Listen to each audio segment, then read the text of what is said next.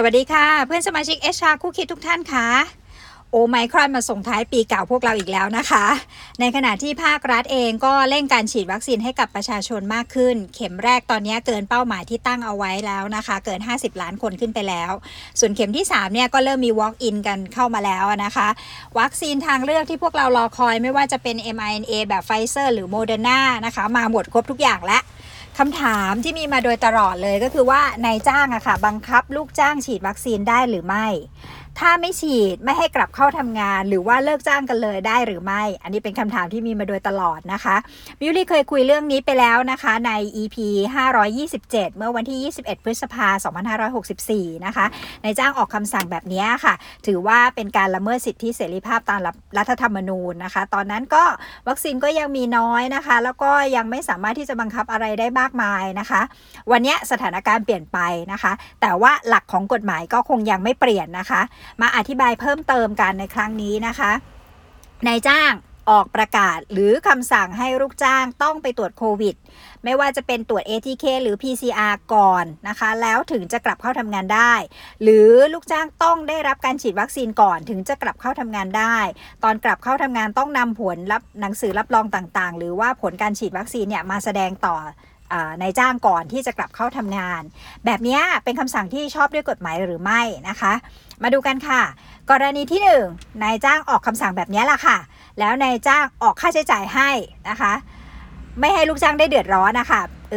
จะตรวจ ATK หรือ PCR หรือว่าจะเป็นวัคซีนทางเลือกนายจ้างออกค่าใช้จ่ายให้หมดเลยและลูกจ้างยินยอมด้วย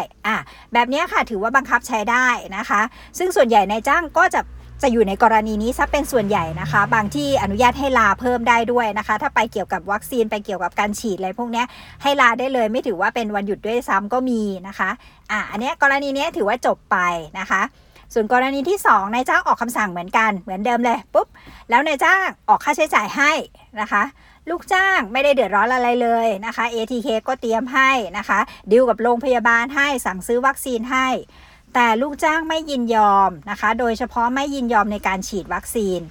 แบบนี้ค่ะกฎหมายถือว่าบังคับใช้ได้หรือไม่นะคะแยกเป็นกรณีย่อยๆลงมานะคะประมาณ3กรณีกรณีที่1ค่ะ 2.1 เรียกว่า 2.1 เนาะข้อเท็จจริงถ้าลูกจ้างมีเหตุอันสมควรสงสัยว่าเป็นหรือเป็นผู้สัมผัสโรคหรือ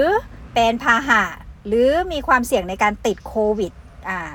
เนี้ยอาจจะเป็นคำสั่งในลักษณะที่กำหนดเพื่อการคัดกรองป้องกันเฝ้าระวังรักษาหรือควบคุมไม่ให้เกิดการแพร่ระบาดในองค์กรมีผลต่อเพื่อนร่วมงานท่านอื่นอย่างเงี้ยค่ะหรือกับลูกค้าคำสั่งลักษณะแบบนี้ชอบด้วยกฎหมายนะคะถ้าลูกจ้างฝ่าฝืนโดยไม่มีเหตุอันสมควรหมายถึงลูกจ้างไม่มีเหตุอันสมควรนะอาจจะถือว่าผิดระเบียบได้นะคะอันนี้มาดูคำว่าอันสมควรสงสัยว่าลูกจ้างสัมผัสหรือมีความเสี่ยงแบบนี้ค่ะนายจ้างตัดสินใจเองไม่ได้นะนายจ้างต้องอาศัยบุคลากรทางการแพทย์หรือเจ้าหน้าที่ที่เกี่ยวข้องนะคะเจ้าหน้าที่สาธารณสุขหรือใครก็แล้วแต่ให้วินิจฉัยมาก่อนว่าลักษณะแบบนี้น่าจะมีความเสี่ยงลูกจ้างน่าจะมีความเสี่ยงลูกจ้างน่าจะเป็นพาหะหรือลูกจ้างสัมผัสกับบุคคลภายนอกที่โอกาสที่จะติดโควิดได้อย่างเงี้ยถ้าเราสั่งว่างานลูกจ้างต้องไปตรวจลูกจ้างจะต้องไปฉีดอย่างเงี้ยทำได้นะคะถือว่าบุคลากรทางการแพทย์ได้ชี้มาเรียบร้อยแล้วส่วนหนึ่งวินิจฉัยมาแล้วส่วนหนึ่งนะคะลูกจ้างฝ่าฝืนข้อบังคับแบบนี้สามารถลงโทษได้นะคะอาจจะสั่งหยุดไม่จ่ายค่าจ้างก็ได้หรือว่าถ้ามันร้ายแรงมากๆกับธุรกิจอาจจะเลิกจ้างได้แต่ย้ำนะคะว่านายจ้างอย่าตัดสินใจเองได้ยินมาว่าคอนโดนี้แถวนี้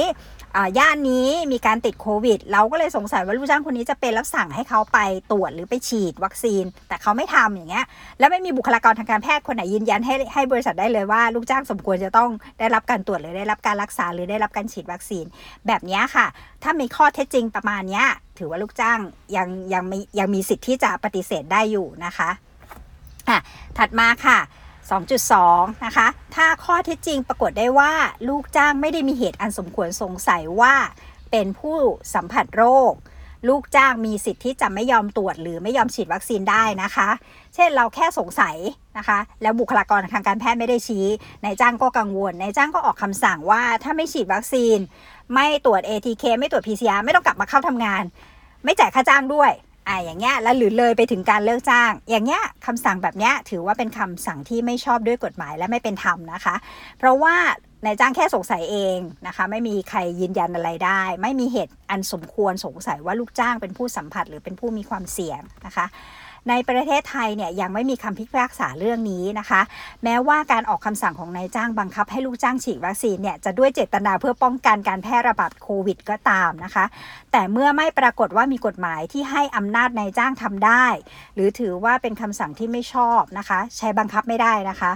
เว้นแต่ลูกจ้างยินยอมอันนี้ถ้าลูกจ้างยินยอมใช้ได้นะคะแต่ถ้าออกคำสั่งไปแล้วลูกจ้างไม่ยินยอมนะคะคำสั่งนั้นไม่ชอบด้วยกฎหมายค่ะข้อที่3ค่ะ 2.3 ถ้าข้อเท็จจริงของลูกจ้างไม่ได้มีเหตุอันสมควรว่าเป็นหรือสงสัยว่าเป็นหรือสัมผัสโรคนะคะการยอมตรวจหรือการไม่ยอมฉีดวัคซีนไม่ยอมตรวจโรคไม่ยอมตรวจ ATK หรือไม่ยอมฉีดวัคซีนพวกนี้ค่ะคำสั่งของนายจ้างใช้บังคับกับกฎหมายไม่ได้นะคะเพราะว่าถือว่าเป็นคำสั่งที่ไม่ชอบเว้นแต่นายจ้างต้องพิสูจน์ข้อเท็จจริงเพิ่มเติมนะคะว่านายจ้างต้องปกป้องการดำเนินธุรกิจของตนเองนะคะหากไม่ดำเนินการให้ลูกจ้างไปฉีดวัคซีนอาจจะมีผลกระทบต่อสุขภาพอนามัยของลูกจ้างคนอื่นนะคะหรือลูกค้าหรือคู่ค้าหรือความเชื่อมั่นของลูกค้าหรือยอดขายทั้งนี้ทั้งนั้นนะคะต้องดูประเภทกิจการความสามารถในการทำงานแบบ work from home ได้ไหมบางธุรกิจมันทำไม่ได้ตำแหน่งของลูกจ้างเป็นตำแหน่งที่ต้องพบปะลูกค้าหรือบุคคลอื่นจำนวนมากหรือเปล่านะคะเช่นธุรกิจบริการนวดตัวทำผมทำหน้าห้างสรรพสินค้าร้านอาหารอะไรประมาณนี้นะคะถ้านายจ้างพิสูจน์ได้นะคะว่าคำสั่งของนายจ้างเนี่ยเป็นคำสั่งที่ชอบนะคะลูกจ้างไม่ปฏิบัติตามไม่ยอมฉีดวัคซีนเลิกจ้างได้นะคะแต่ต้องจ่ายค่าชดเชยหรือไม่อันนี้ต้องไปดูต่อนะคะว่าการฝ่าฝืนคำสั่งนั้นเรียกว่าร้ายแรงหรือไม่ร้ายแรงในบางธุรกิจอาจไม่เรียกว่าร้ายแรงคุณอาจจะต้องเริ่มต้นจากการพักงาน7วันโดยไม่จ่ายค่าจ้างหรือบางธุรกิจอาจจะเรียกว่าร้ายแรงนะคะก็อาจจะผิดตามมาตรา119วงเล็บ4นะคะแม้นไม่จ่ายค่าชดเชยหรือจ่ายค่าชดเชยครบแล้วนะคะนายจ้างก็ต้องเตรียมข้อเท็จจริงพวกนี้เอาไว้ด้วยนะคะข้อเท็จจริงที่เหตุอันสมควรที่นายจ้างจะต้องออกคำสั่งนี้และก็ความเป็นธรรมที่นายจ้างได้ทำมาแล้วนะคะ2รายการนะคะเหตุอันสมควรกับความเป็นธรรมนะคะเพราะว่าเผื่อว่าจ่ายค่าชดเชยกันแล้วลูกจ้างก็ยังฟ้องเลิกจ้างไม่เป็นธรรมนะคะยังสามารถฟ้องได้นะคะอย่างที่บอกคดียังไม่มีถึงสู่ศาลนะตอนนี้นะคะเราไม่ต้องเป็นคดีตัวอย่างก็ได้นะคะนี่ตอนนี้เราก็ได้ยินข่าวมานะคะในส่วนของสหรัฐอเมริกานะคะก็มีการบังคับเรื่องของการให้พนักงานฉีดวัคซีนนะคะเพราะอะไรเพราะว่าทางภาครัฐของเขาอะค่ะทางนโยบายของรัฐบาลกลางโดยคุณโจไบเดนนะคะก็บอกว่าใครจะค้าขายกับรัฐบาลอเมริกานะคะบริษัทใดจะค้าขายด้วยลูกจ้างของบริษัทนั้นต้องได้รับวัคซีนครบทุกคนคราวนี้ใครที่จะขายกับรัฐบาลก็ต้องขยับหมดเลยก็ต้องออกประกาศให้บริษัทของตัวเองอะค่ะให้ลูกจ้างนะคะเนื่องจากว่าเราเป็นคู่ค้ากับรัฐบาลขอให้พนักงานทุกคนได้รับวัคซีนนะคะภายในมกราปีหน้า2565ไม่เช่นนั้นจะสั่งพักงาน6เดือนโดยไม่ได้รับค่าจ้างหรือจนกว่าคุณจะฉีดวัคซีนมาคุณถึงจะกลับเข้าทำงานได้เกินกว่า6เดือนไปเราจะเลิกจ้างคุณอะไรอย่างเงี้ยค่ะอันเนี้ยเขาทำได้เพราะว่า รัฐบาลไม่ได้ออกกฎหมายกำกับนะคะแต่รัฐบาลออกเงื่อนไขว่าใครจะเป็นคู่ค้ากับเขาต้องทำธุรกิจอยากจะเป็นคู่ค้ากับภาครัฐก็เลยต้องทำนะคะเพราะนั้นลูกจ้างเองก็ต้องเห็นใจนายจ้างตรงส่วนนี้ด้วยเขาถึงค่อยๆออกเป็นสเต็ปออกมาแบบนี้นะคะมาดูในบริษัทเรานะคะแล้วรัฐบาลไทยยังไม่ได้มีคำสั่งเหล่านั้นนะคะอย่าไปทำตามนะคะเว้นแต่ว่าคุณไปเจอเมนคัสโตเมอร์หรือลูกค้าหลักของคุณสั่งมาหรือบังคับมาซึ่งตอนนี้มายุริก็ยังไม่เห็นตัวอย่างนะว่ามีบริษัทไหนที่บังคับซัพพลายเออร์นะคะมีแต่อาจจะถามข้อมูลบ้างแต่ว่ายังไม่มีบริษัทไหนออกคำสั่ง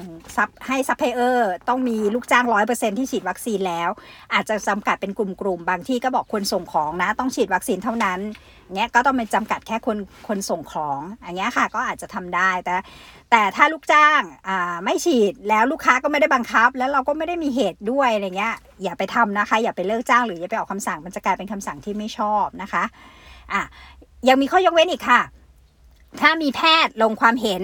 ธุรกิจเรามีความจำเป็นเนี่ยเราต้องค้าขายกับรัฐบาลแล้วรัฐบาลก็บอกแล้วว่ารัฐบาลอเมริกาบอกแล้วว่าถ้า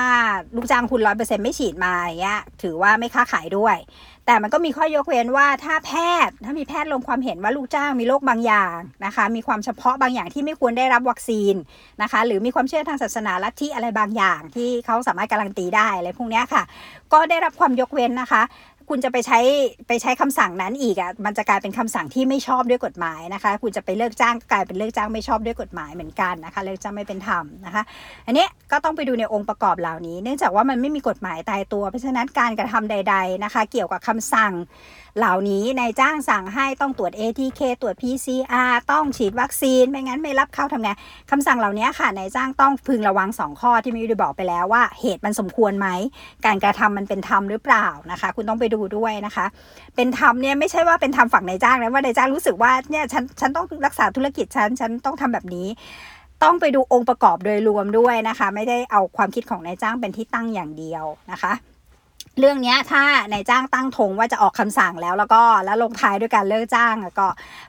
มันค่อนข้างจะมีความสุ่มเสี่ยงนะว่ามันจะเป็นการละเมิดหลายๆเรื่องนะคะดีที่สุดที่ควรทำก็คือชี้แจงความจำเป็นของกิจการนะคะหรือผลกระทบถ้ามันมีคำสั่งปิดชั่วคราวเกิดขึ้นนะคะมันกระทบทั้งองค์กรคุยกันปรึกษาหารือกันนะคะแล้วก็ลูกจ้างก็คงไม่มีใครอยากตกงานถูกไหมคะแต่ว่าถ้ามีลูกจ้างบางคนที่ไม่ยอมฉีดจริงๆหรือว่ามันอาจจะเป็นผลกระทบในอนาคตข้างหน้าลองหาโซลูชันอื่นๆดูลองย้ายตำแหน่งดูก่อนนะคะหรือลองให้ work from home หรือลองคุยกันหลายๆรอบมากขึ้นอะไรอย่างเงี้ยหรือถ้าสุดท้ายมันไม่ได้จริงๆก็อาจจะต้องมีการตกลงขอยกเลิกสัญญาจ้างนะคะเนื่องจากคุณสมบัติคุณอาจจะไม่ครบถ้วนนะคะเรามีความเสี่ยงเรามีความกังวลอะไรเงี้ยก็อย่าพยายามทุบโต๊ะเลิกจ้างเพราะว่าคุณขัดคำสั่งเพราะว่าคำสั่งคุณอาจจะไม่ชอบก็ได้นะคะเพราะฉะนั้นคุยกันก่อนนะคะนี่มาดูว่าถ้าเรารับพนักงานใหม่ทำได้เลยไหมเคยบอกไปเมื่อ EP ที่แล้วว่าถ้าคุณรับพนักงานใหม่คุณสามารถกำหนดได้เพราะว่าคุณยังไม่ได้รับเขาคุณกำหนดในคุณสมบัติของพนักงานเลยค่ะว่าพนักงานในตำแหน่งนี้ต้องได้รับการฉีดวัคซีนมาแล้ว2เข็มคุณขอดูเอกสารเขาแนบคู่มากับทรานสคริปต์ได้เลยคุณคัดเลือกคนได้เลยอย่างเงี้ยทำได้กับพนักงานใหม่นะอย่างเงี้ยไม่มีปัญหานะคะเดี๋ยวครั้งหน้านะคะเดี๋ยวมายุริจะเอาคำพิพากษาของศาลอเมริกาเรื่องเกี่ยวกับการบังคับลูกจ้างในโรงพยาบาลฮูสตันนะคะที่บังคับให้ฉีดวัคซีนมาเล่าให้ฟังนะคะลูกจ้าง100 กว่าคนก็ร้องเหมือนกันนะคะว่าไม่ฉีดวัคซีนไม่อยากฉีดวัคซีนนะคะทีนี้ก่อนที่จะหยุดปีใหม่กันไปนะคะวิธีการรับมือกับโอไมครอนตอนนี้นะคะนายจ้างหลายที่ก็มีการออกหนังสือขอความร่วมมือลูกจ้างนะคะว่าพยายามช่วยจดบันทึกหน่อยนะว่าคุณกลับบ้านต่างจังหวัดไปคุณไปไหนมาบ้างไปพบใครมาบ้างเวลาเท่าไหร่วันไหนอะไรอย่างเงี้ยค่ะแล้วก็ก่อนกลับเข้าทำงานอย่างน้อย1 วันคุณต้องตรวจ ATK สักครั้งหนึ่งนะคะนายจ้างก็แจกเลยค่ะแจกชุด ATK ไป 1-2 ชุดให้ลูกจ้างไว้ก่อนเลยนะคะก่อนที่จะหยุดกันนะคะอย่างเงี้ยเป็นการที่นายจ้างก็ช่วยสนับสนุนด้วยแล้วก็ขอความร่วมมือด้วยนะคะงดการใช้ประกาศหรือคำสั่งนะคะถ้าไม่จำเป็นก็การขอความร่วมมือมันจะได้รับความร่วมมือกลับมาได้ดีกว่านะคะก็นายจ้างลูกจ้างช่วยกันนะคะก็คิดว่าเราน่าจะต้องรอดนะคะแล้วก็ขอให้ปลอดภัยทุกท่านนะคะเจอกันสัปดาห์หน้าค่ะสวัสดีค่ะ